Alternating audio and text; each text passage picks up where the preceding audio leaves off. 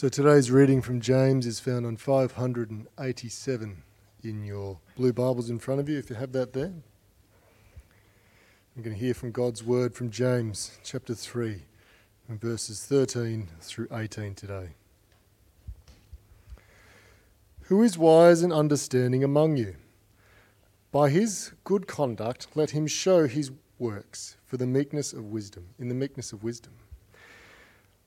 But if you have bitter jealousy and selfish ambition in your hearts, do not boast and be false in the truth. This is not the wisdom that comes down from above, but is earthly, unspiritual, demonic. For where jealousy and selfish ambition exist, there will be disorder and every vile practice. But the wisdom from above is first pure, then peaceable, gentle, open to reason, full of mercy and good fruits, impartial and sincere. And a harvest of righteousness is sown in peace by those who make peace. This is the word of the Lord.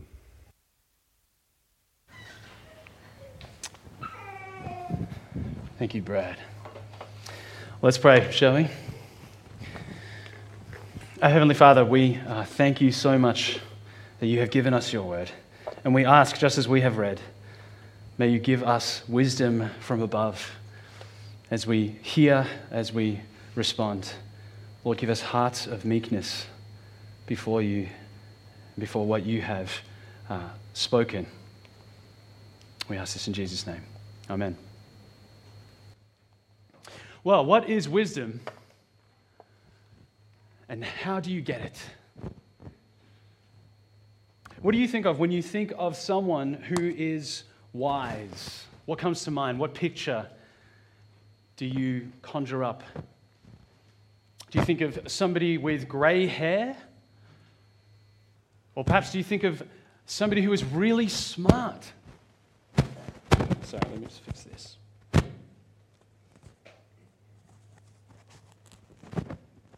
Or perhaps you think of a Buddhist monk. In some cultures, monkeys are considered to be wise. Perhaps that comes to mind.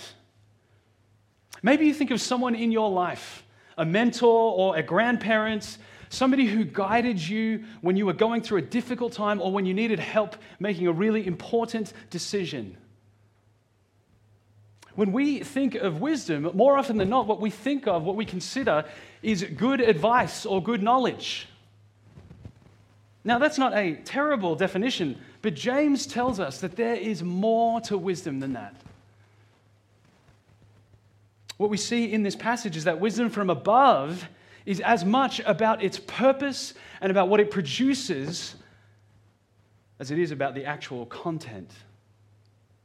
For what purpose do you seek wisdom? Why? Is it so that others will consider you to be wise and maybe one day come to you for help and guidance and direction as you did to others? Is it so that you can look back on your life and say with a real sense of satisfaction, I had a good life. I did well. In our passage, James makes it clear that there are two very different kinds of wisdom. Worldly wisdom, which is not wisdom at all, and wisdom from above, wisdom that comes from God. The difference lies not just in wisdom's content, but what wisdom is for. And so James contrasts the difference between worldly wisdom and word-y wisdom. And those will be my 2 points this morning. Let's have the word open, our Bibles, notepads, hearts, minds ready to hear God's wisdom this morning. Let's begin with point number 1, worldly wisdom. You might remember a couple of weeks ago, James gave a significant warning for those who desire to be teachers. He warned about those who cannot control their tongue and who like to make great boasts.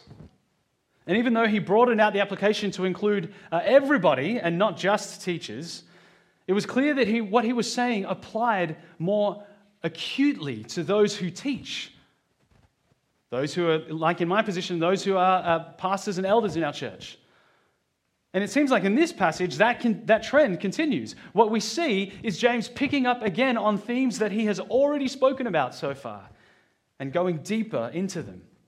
He has, after all, already spoken about receiving wisdom and also receiving gifts from above, from our Heavenly Father, to anybody who asks in chapter 1, as well as talking about faith that produces works in chapter 2. And we see both of those present in this passage. In this first point, I'm going to focus on verses 14 to 16, and in my second point, verses 13, 17, and 18. But I will begin reading in this passage at verse 13. Let's do that now. Follow along with me. Who is wise and understanding among you?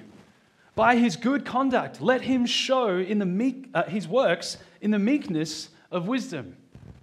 But if you have bitter jealousy and selfish ambition in your hearts, do not boast and be false to the truth. James opens in this passage by asking a rhetorical question, which leads to his opening point. True wisdom is shown by good conduct and meekness. And James's concern in this passage, as we'll continue to see, is defining what exactly is wisdom that comes down from above. We'll look at what that positively means in point 2. But after introducing the idea in verse 13, James quickly moves to define what godly wisdom is not in the next 3 verses. In these next verses, we'll see what worldly wisdom looks like. I look at the 2 key traits of a heart that has worldly wisdom in verse 14. Bitter jealousy and selfish ambition. Bitter jealousy and selfish ambition. They are so central to James's argument that he mentions them again in verse 16. These are motivators that seek personal gain and are driven by a selfish desire. And James gives an instruction to go along with his description. Do not boast and be false to the truth. Now, given that he starts this sentence with if you have, you might think that the second half, this instruction, only applies to those who have bitter jealousy and selfish ambition. You might think to yourself, well, if I don't have those 2 things, then I don't have to worry about not boasting and being false to the truth. Now, it's not likely that that's what he means, but even if it was, we know from the rest of Scripture that being dishonest and boasting are sinful. They are things we ought to avoid and seek to avoid. They are all over Scripture, such as in Deuteronomy 5:20 and Psalm 5:5, 2 examples of those things. And so James is making it clear that these 2 indicators of the heart are not good. And he follows up with 2 instructions that are another call to be careful with our words. Once again, those who teach the word and who lead the church must pay careful attention here. And church, as I mentioned a couple of weeks ago, it's another reminder of what to look for in considering whom to appoint as elders. Do they not only take care about what they teach, but what are their motives? Selfish ambition leads to carelessness with the word, which leads to being false to the truth. So it is with all of us. Striving for your own will over God's will cause you to twist and to break His truth. Make no mistake. Your selfish desires will make you want to disbelieve. Brothers and sisters, be on your guard. Verse 14 is telling you what he is about to say next in verse 15. Boasting and being dishonest and having bitter jealousy and selfish ambition in your hearts is not godly wisdom. Let's read verse 15.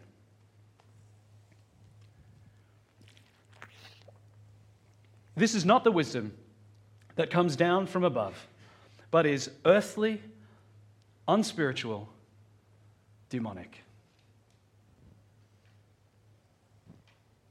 What James means by the wisdom that comes down from above is wisdom from God.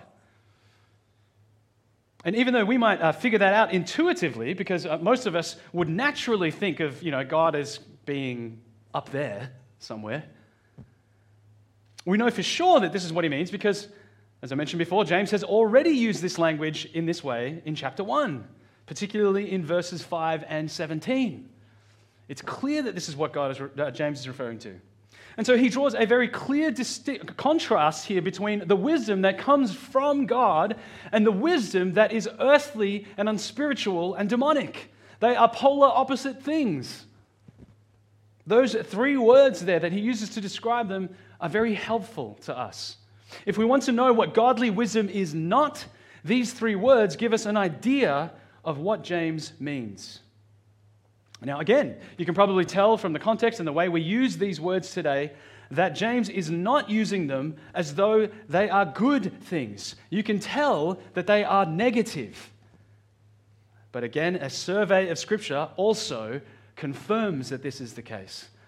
So, for example, Philippians 3, verses 18 to 19, make it very clear that the word earthly certainly can have a negative meaning. Enemies of the cross are the ones who set their minds on earthly things. And Paul describes them as those who have their minds down here, concerned only about these things. Unspiritual, it always has a negative meaning in Scripture. The underlying Greek word psychikos is sometimes translated as natural, like in 1 Corinthians 2:14, or even worldly in Jude 19. Again, showing that what we are referring to here is not a good thing. And often when this word is used, it is contrasted with what is spiritual and what is good. You get the picture? It's the opposite of pursuing good and godly and spiritual things. And finally, demonic refers to Satan and his demons in hell, the enemies of God. James himself has already used the term earlier in the book in chapter 2, verse 19, referring to spiritual beings who are against God.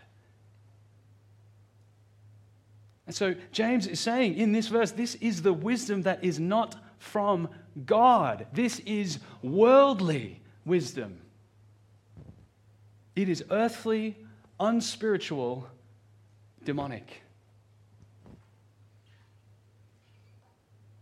Do you notice how in these 3 words, James describes worldly wisdom as the exact opposite of God's wisdom? Worldly wisdom comes from earth. It originates from down here. God's wisdom comes from above. It is heavenly. Worldly wisdom is unspiritual. It is not concerned about the things of the Holy Spirit, nor is it born of the Spirit. It is natural. It is the kind of wisdom that appeals to our natural instincts and our natural thinking. God's wisdom is spiritual. It is all about the things of His Holy Spirit, things that can be discerned when a person has been born of the Spirit, as Paul reminds us in 1 Corinthians 2. And worldly wisdom is demonic. In the same way that the tongue is set on fire by hell, worldly wisdom finds its origin in the same place as the demons. It does not come from God. It opposes God. It seeks personal glory over His glory. God's wisdom is His. It does not come from His enemies or from those who oppose Him. Well, James's description of worldly wisdom is helpful to identify what it is.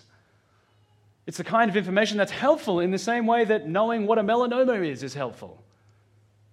But that information is not going to be helpful to you if you don't know how to identify it on yourself. We need to be able to recognize it on our skin and not just in the textbook. So how can we identify worldly wisdom in our own lives?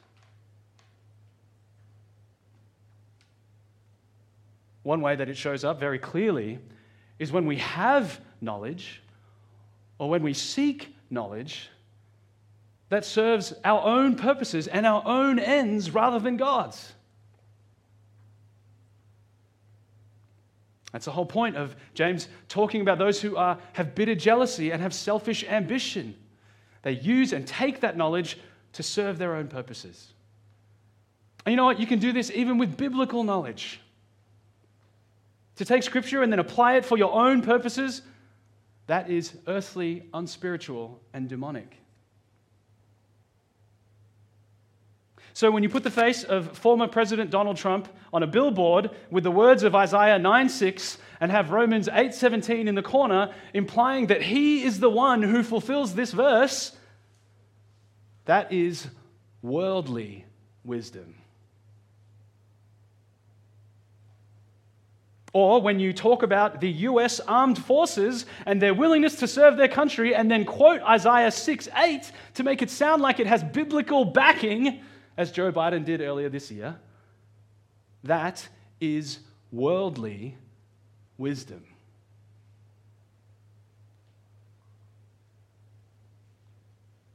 We might scoff at such blatant examples of misuse of the Bible. But do you use Scripture for selfish ambition? Do you take the wisdom of God, His knowledge, and try to bend it to suit your own purposes? Because if you do, that is not God's wisdom. That is not the wisdom that comes from above. Wisdom from above is God's truth applied for God's purposes, for His glory.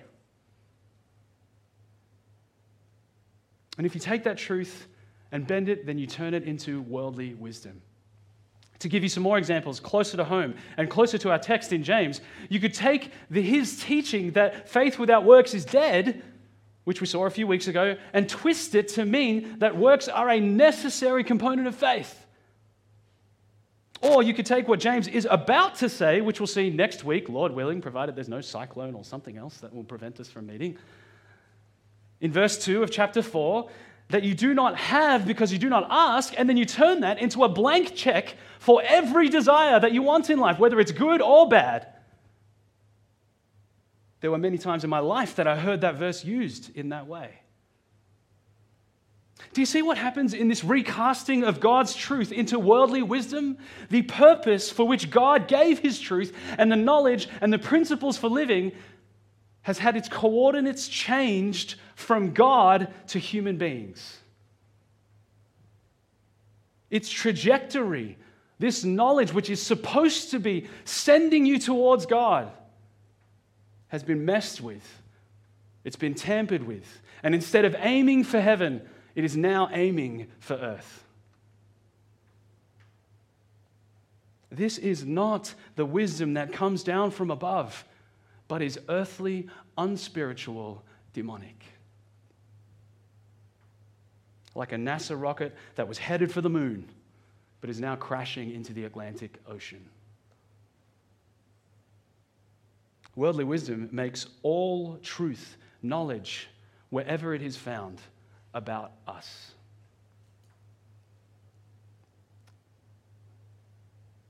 And in so doing, it turns that truth into false truth. You can identify it when you begin looking for and find in God's Word an application of it that is all about your own ambition. The things that you want, the things that you are striving for that are different to God's will.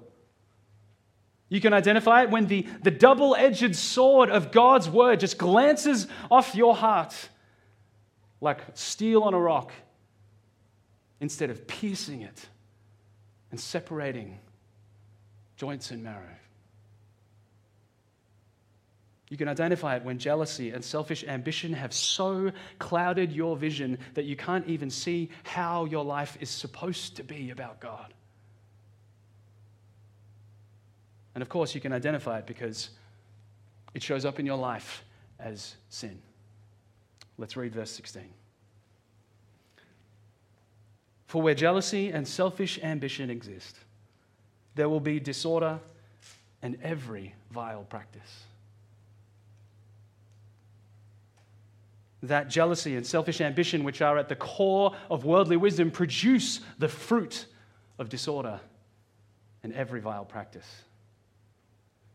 God is a God who brings order out of chaos. And so we see here how worldly wisdom takes you in the opposite direction, from order to chaos and greater chaos. Do you notice how throughout these verses what James is calling earthly, unspiritual, and demonic is that which produces the very opposite of godliness? It produces that which is the very opposite of what God desires. And there is no point learning important truths and studying God's word if all it is doing is increasing your jealousy and your selfish ambition and showing up in disorder and sinful actions. Remember the likely context that James is targeting here. Those who aspire to be teachers and who probably have spent some time studying the word and yet have not grown in godly character at all, but in fact have gone in the opposite direction. This is one of the reasons why it kind of bugs me when people talk about theology as though it is an entirely intellectual exercise. Now, I understand why we might want to use that term in that way. You know, some people like to say theology is the queen of the sciences and that kind of thing. I get that. But I think one of the unhelpful consequences of doing that is that we as Christians can start to have the conversation, can start to talk about knowledge of God as though our faith is divided into components, where we have theory and practice, and that you can have more of one and less of the other, and that's okay. That's not how God has created us. Why else do you think he commands in the Old Testament, and Jesus himself echoes the fact that we are to love him with all heart, with all soul, with all mind, with all strength? Why else do you think Paul can talk about in Romans 12 the transformation of ourselves through the renewing of our minds, as we just sung? We can so easily fall into either ditch of this false dichotomy.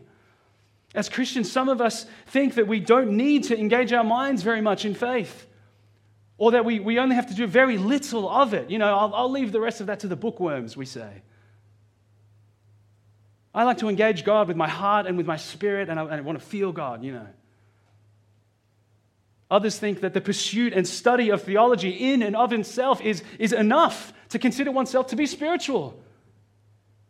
And this is why those who have historically prized themselves on a deep faith in this way that takes this shape, like those mostly in the Reformed camp, have often ended up with a dry orthodoxy that lacks the kind of spirituality that should be so evidently seen in the way that we live. Brothers and sisters, neither of these extremes display the wisdom that comes down from above. Both of them, in their own ways, are birthed from and continue in selfish ambition. Both seek wisdom on their own terms and for their own ends. If you find yourself in one of those camps, let me urge you to ask God to help you bring all of your heart, soul, and mind and strength together in love for and in worship of him. But I suspect that for the majority of us, we would agree with what I just said and largely seek to avoid both of those extremes. So how do you identify in your own life when you're seeking worldly wisdom? Well, the first helpful diagnostic is to think about what you do and why. Why are you in the job or in the role that you are doing right now? Is it just for the money? Is it because you want to gain skills and experience? There's a whole host of reasons why.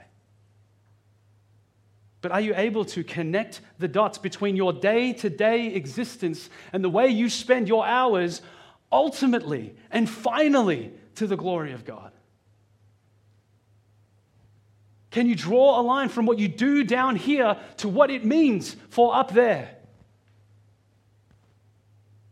Jonathan Edwards' life resolutions, one of which I mentioned last time we churched a couple of weeks ago, is helpful here again. Number 23 says, resolved frequently to take some deliberate action which seems most unlikely to be done for the glory of God and trace it back to the original intention, designs, and ends of it. And if I find it not to be for God's glory, to repute it as a breach of the fourth resolution. And his fourth resolution was to do everything for the glory of God, basically. Do you see what he's saying here?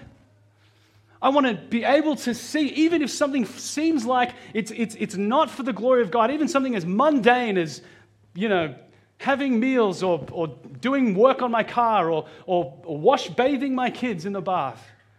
He says, I want to be able to trace that all to living my life for the glory of God.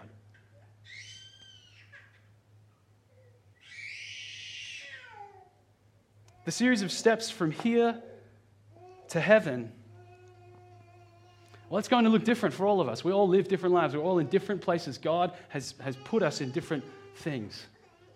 And for some of us, it's going to be easier in some things to do more than others. It's pretty plain. It's fairly easy to connect caring for the poor or gathering regularly with the church or reading your Bible with how that connects to glorifying God. But it is harder to connect, doing research for your next purchase or spending ages, whatever. You know what I'm saying. Disciplining your child for the 100th time, even though they just refuse to listen. Why do I bother? It can be difficult to figure out how your actions and your work, the things you do each day connect with living for the glory of God. But brothers and sisters, this work must be done. If you can't find even just a smidge of a connection between your actions and glorifying God, then you are living for yourself. You ought to, as Jonathan Edwards says, repute it and cease. And this is not just a set and forget exercise. We don't say, I've got it. Yeah, I'm doing that for God. Great. Tick. No, this is something we must be continually assessing our hearts and our actions and our lives in, because the temptation of sin and self and Satan are always lurking. Now, I'm not suggesting that we become anxious about every minor little detail. I know, you go home and you're sitting on the toilet and thinking, how does this glorify God? I'm not suggesting we need to do that, but ask the question of yourself with me. How often do you remind yourself of the reason why you do the things you do? How easily do you just turn on autopilot and think, yeah, we're good? Do you regularly repent of your pride, of your selfish ambition? And do you meekly surrender to God in His wisdom? Do you ask God to keep shaping your heart so that you are not driven by bitter jealousy? The wisdom from above is not just about what you know. It's about what you do with what you know. It's about what it produces in your life. And that brings us to point 2. Wordy, also known as godly wisdom. Now, by wordy, as you may have figured out, wisdom, what I mean is wisdom that comes from God's word, and I'll elaborate that as we go. But what I basically mean is that it is wisdom from above, from God. Having seen how James defines what wisdom from God is not, let's now look at what he has to say about what it is. Let's go back to verse 13. Who is wise and understanding among you? By his good conduct, let him show his works in the meekness of wisdom. What are the two components that you notice there, which are evidence of the one who is wise and understanding? Good conduct shown in works, coming from the meekness of wisdom. Right from the beginning of this passage, James shows us that wisdom and how we live are tied together. Wisdom that does not produce works is useless. Sound familiar? Faith without works is dead. And notice that key word there, meekness. James has already used it in chapter 1 when he talked about receiving the implanted word with meekness. There's a bit of a theme in how James envisages the Christian faith, isn't there? And for good reason.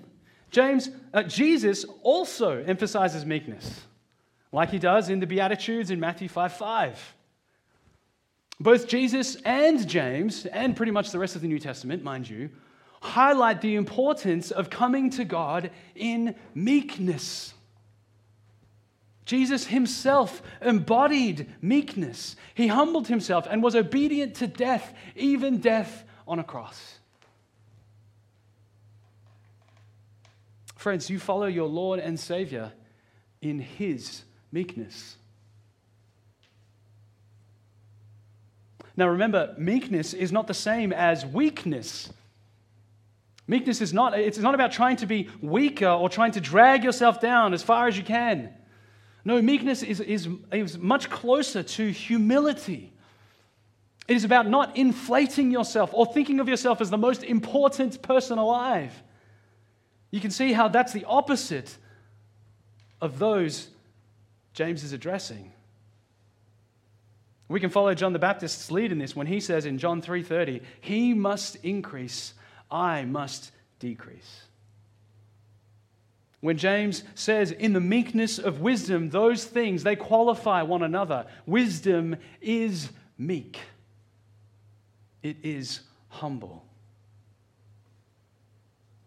And this makes sense, doesn't it?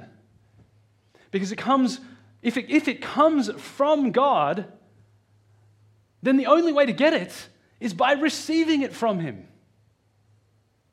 And that's consistent with the rest of the Bible. As we read earlier, Proverbs 2, verse 6, "For the Lord gives wisdom, from his mouth come knowledge and understanding." If we consider wisdom to be something that comes down from above, as James says, if it is something that does not come from us by simply observing the world and figuring out what works, but instead comes from God, then of course we seek to gain it by humbling ourselves and coming before God with open hands. If wisdom was water pouring out of a tap, then you wouldn't sit back and observe it and thinking, you could quench your thirst by just studying the tap and the water. No, you would get underneath it and you would start drinking it in mouthful after mouthful. Wisdom from above is humbly received in meekness by those below. That is the attitude with which we come to God in seeking his wisdom. Does that describe you? Is that the way that you approach God's word? As you meditate on our meek Lord, the one who submitted his will to the Father, does that produce in you the same submission and humility? We seek God's wisdom in meekness. And in so doing, God's wisdom produces fruit in our lives. Let's read how James continues in verse 17. "But the wisdom from above is first pure, then peaceable, gentle, open to reason, full of mercy and good fruits, impartial and sincere." What does God's wisdom look like? It looks like a life that has been transformed by the Holy Spirit. It looks like a life that continues to walk in step with the Spirit. Perhaps James knew about the content of Paul's famous verses in Galatians 5:22-23. But it's unsurprising to see that what James is referring to, the way he describes the wisdom of God, has similarities with the fruit of the Spirit. But even if James didn't know of Paul teaching on this, it's unsurprising that what he expects godly wisdom to look like is the same as what Paul expects the Spirit-filled life to look like. And James's point is not that the wisdom from God and the fruit of the Spirit are one and the same thing. But there is obviously a connection between those two things. When someone receives God's wisdom and lives in accordance with it, it looks the same as somebody who is walking with the Holy Spirit. And that's because wisdom is not just knowledge. Godly wisdom produces a God-glorifying life, a life lived well for His purposes, a life lived in the fullness of knowing Christ. And that life has certain traits. James shows that the first defining trait of wisdom from above is what? Purity. It is first pure. And even though this word, especially in the Pentateuch, has the sense of ritual and ceremonial purity, it is also used in the New Testament to refer to that which is morally pure. And this makes sense. After all, if God is perfectly pure, then He is pure in every way. And so God's wisdom has moral implications for us in our lives. And just look at the rest of that list. What do you notice about it? Well, the first thing I'll point out, which you can't see in English, is that the first three after pure in the original Greek all begin with an epsilon, or the letter E. And I point that out to simply say that if James can use alliteration to teach and help you remember good things, then who am I to not follow his lead? But the more important thing to point out is that you'll notice that all of these traits seem to speak to the temperament and the character of a person. Again, if James is here particularly highlighting what the attributes of a teacher should be, then it's unsurprising that we also find traits that are very similar and traits that are almost entirely about temperament and character in those famous passages, the well-known passages about what qualifies a man to be a pastor in 1 Timothy 3 and Titus 1.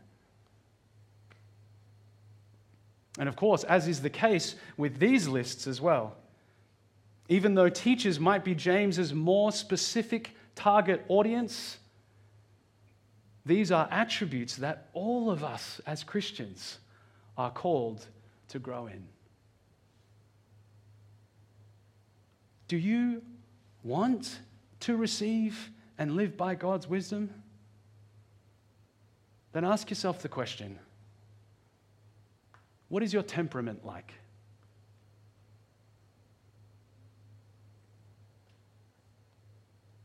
Do you seek and make peace? The old Peacewise labels of peace breaking and peace faking are helpful ways of thinking about this. The most obvious example of a person who doesn't seek peace is, or what would come to mind for most of us, is a peace breaker. Someone who just charges into a situation and doesn't care about the damage that they do, right? But a peace faker is just as guilty of not being peaceable. Because simply avoiding conflict is false peace. Neither are truly peaceable. Being peaceable means being willing to lay down your rights when they are matters that don't compromise truth and seeking to find agreement in God's truth in a peaceable and gentle manner as much as you can. Once again, this is so crucial, especially for one who teaches the Word.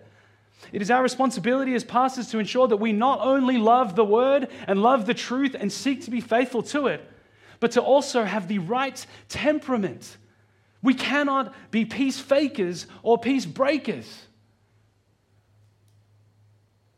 And you'll notice the rest of James's list, aside from being good standalone traits, all of them help a person to be peaceable.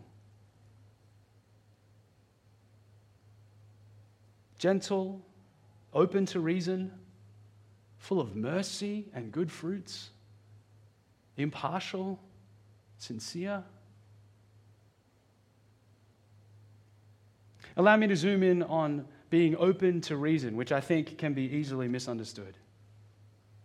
What comes to mind for you when you hear that? Somebody who is open to reason.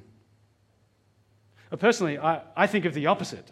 I think of someone who isn't open to reason, someone who stubbornly refuses to budge no matter what evidence is presented to them. Easy to do these days because the internet will feed you everything. It is undiscerning. But you see, it makes sense that meek wisdom produces openness to wisdom, to reason. I think what James is getting at here is the importance for Christians, and again, more specifically teachers of the word, to be always ready and always willing to have our life and theology shaped and reshaped by Scripture.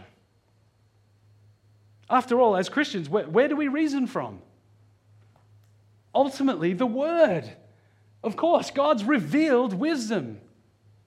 And this is the essence of the oft-repeated but little understood phrase, Ecclesia Reformata Semper Reformanda, which in Latin is the church reformed, always reforming.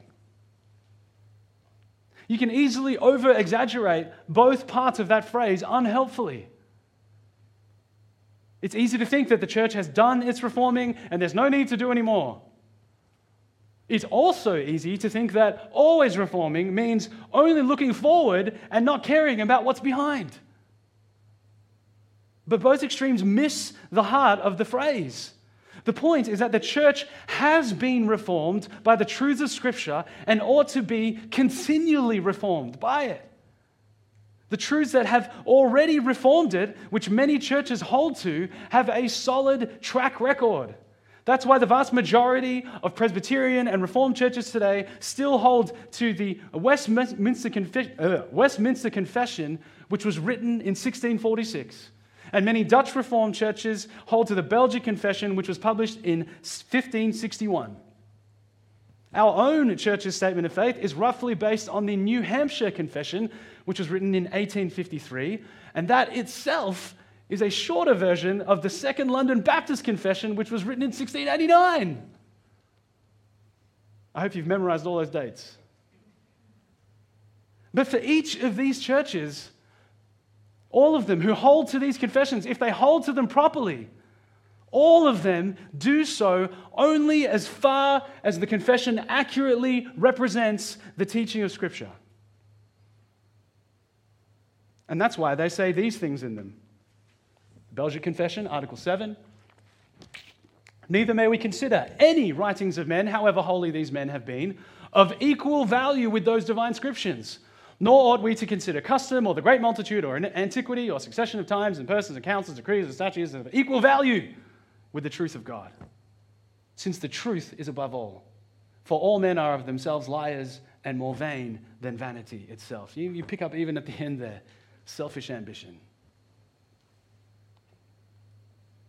Or in the Baptist Confession and the Westminster, which are basically the same here at this point.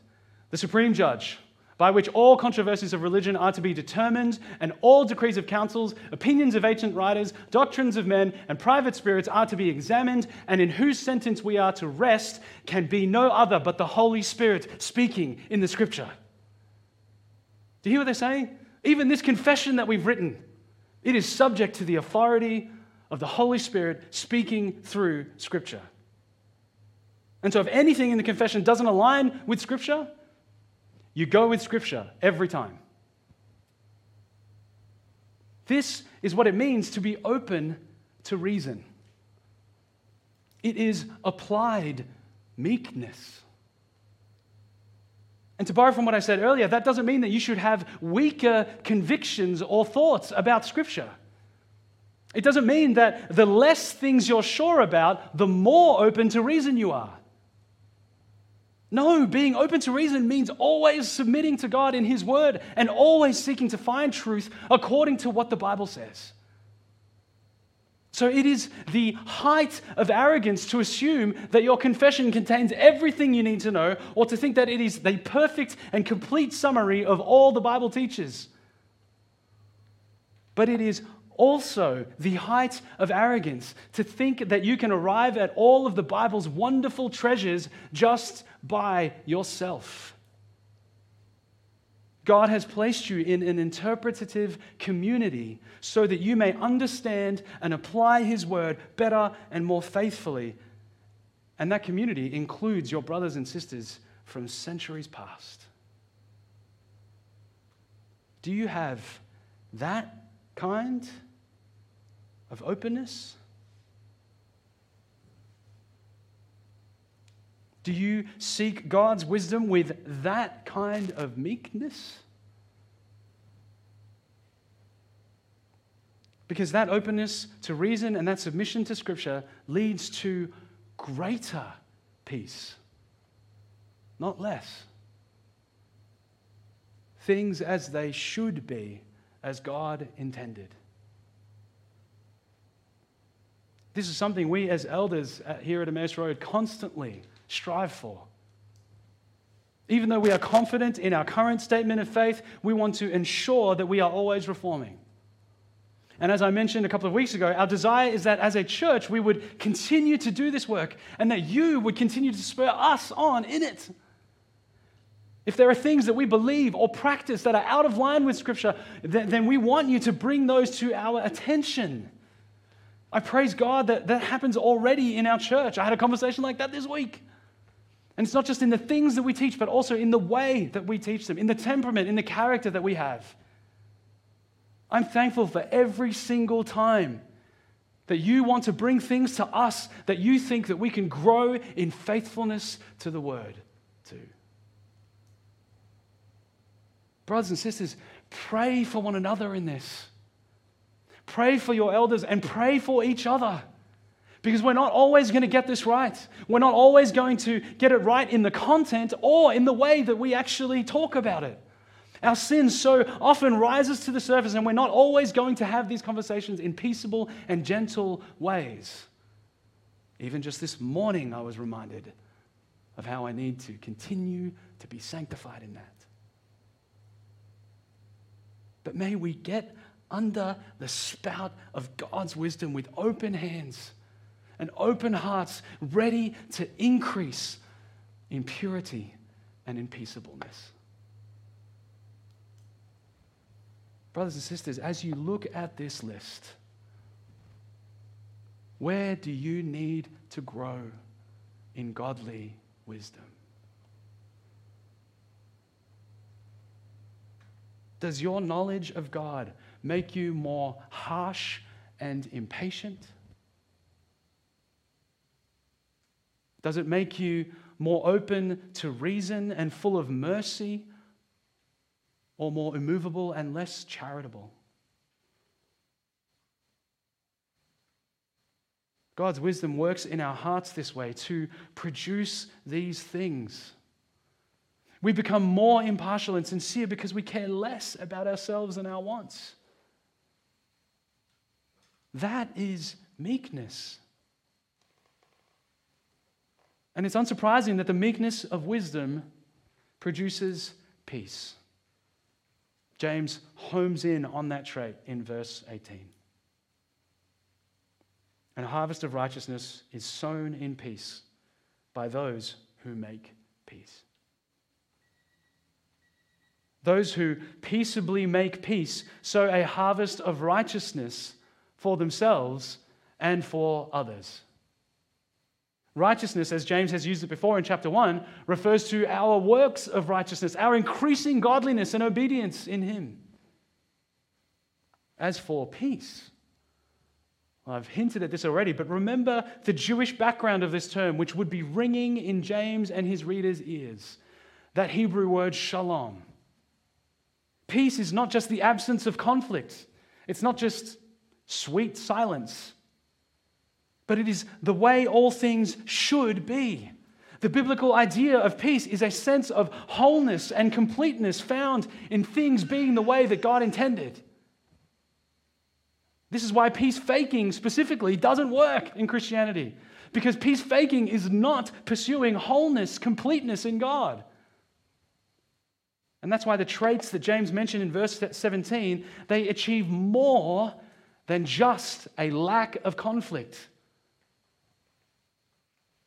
And I think that's why James can so easily connect righteousness and peace together. Doing the right thing produces the world that God intended. Well, I think he can do that because also the Bible connects them rather regularly. Isaiah 32:17 is another example.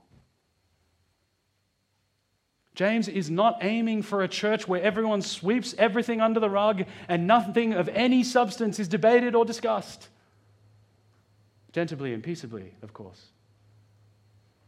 No, the wisdom from above produces peace and righteousness. Both flow from the wisdom of God. Both flow from the wisdom that comes down from above. And so if your definition of both of those things cannot coexist, then you're understanding at least one of them the wrong way. If you think that biblical peace can be achieved by sidestepping God's calls and commands to righteousness or minimizing them in such a way that they don't matter, then that is no longer God's peace that you are talking about. That is earthly, unspiritual, demonic, so-called wisdom. I'm aware that we all have different tendencies in this. Some of us, out of fear and dislike of conflict, we minimize the necessity or significance of things that God makes clear in His Word. In the name of so-called peace, we leave behind the purity of God's wisdom. Others of us, thinking that being right is of utmost importance, we forget about this entire list in verse 17. And we think, that just being right is all that matters.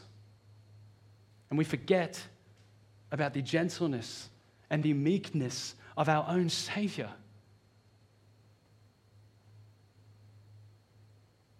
If anything, as we've just seen in verse 18, James wants to highlight even more the importance of the peace that God's wisdom produces in your life, more than its rightness. But when we ask the Lord to give us wisdom, it is not just knowledge, it is righteousness and peace. It is not just words and ideas and concepts, but fruit and holiness and sanctification. And He doesn't give it to us by simply zapping our minds with it. He gives it to us by sending us wisdom Himself. In the beginning was the Word, and the Word was with God, and the Word was God. Paul reminds us in 1 Corinthians 1, verses 23 to 24, that as Christians, we preach Christ crucified. Christ, the power of God and the wisdom of God. You see, wisdom does not come to us by simply reading books or observing the world. It comes to us in Jesus, in wisdom Himself. That might be confusing to you, especially if you aren't a Christian. If the picture of wisdom you've had in your mind has always been just knowledge that helps you live a good and satisfying life, then it might sound strange to you that the way to receive godly wisdom is by receiving a person. But that is exactly the picture the Bible gives us. James said earlier that wisdom doesn't come from above. Wisdom, so-called wisdom, that doesn't come from above is earthly, unspiritual, and demonic. And the Bible describes all of us as people who naturally love and live by such wisdom. That is our default speed. And we all know that, don't we? The things that James describes as worldly wisdom, they are things that we so readily identify in our own lives. We don't naturally live for God. Can you say truly that your entire life you have, in an unbroken streak, gotten up and felt absolutely magnificent and ready to live for the glory of God? I mean, if you have, that's impressive. But you know that, don't you? You know that we're always looking around, trying to keep up with the Joneses, caring more about what it is that we're missing out on, rather than seeking complete contentment in God. Hearts such as ours require transformation, and they require ongoing change. And the Bible tells us that such transformation comes only when we receive the wisdom from heaven. As Paul would put it later on in that chapter, because of him you are in Christ, who became to us wisdom from God, righteousness and sanctification and redemption. Receiving the wisdom of God means first receiving Christ. And receiving Christ means receiving him as Lord and Savior. It means coming to him in humility and in meekness, recognizing your own sin, recognizing that you cannot save yourself, recognizing your need for redemption. It means turning away from that sin and trusting in Christ. It means recognizing that wisdom comes not from being smarter than everyone else or having lived a more self-satisfying life, but from recognizing that godly wisdom is given as a gift to those who turn and trust in Jesus and who place him first. Friends, if you desire the wisdom from above, if you seek to see the fruit of that in your life, turn to Jesus, the wisdom of God. And if you are here and you're not a Christian today, let me urge you, do that today. I would love to talk to you about that afterwards. It is as you do that that it becomes clear why we are humbled. It becomes clear why God's wisdom is received with meekness. Because we recognize that we receive all things from him, that it is not a work of our own, but a gift of his grace. As Paul would finish that sentence, so that, as it is written, let the one who boasts, boast in the Lord. Wisdom from above boasts not in things below, but in him who is from above.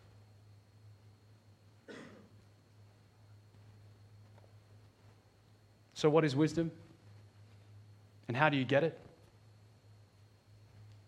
It is the knowledge and life and fruit of godly living that comes from knowing Jesus.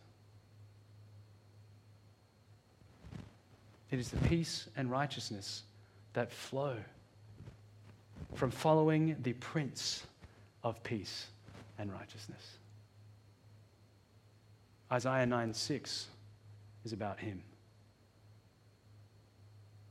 For to us a child is born, to us a son is given, and the government shall be upon his shoulder, and his name shall be called Wonderful Counselor, Mighty God, Everlasting Father, Prince of Peace. Will you come to him in meekness, seeking his wisdom? Let's pray.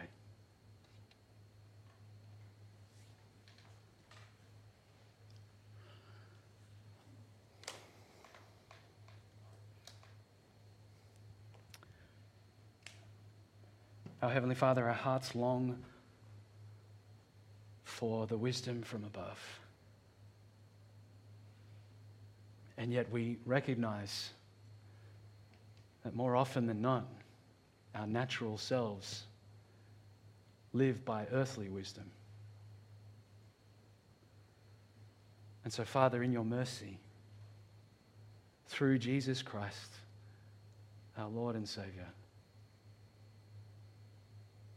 may you continue to outwork your wisdom in our lives by your Spirit. In Jesus' name, amen.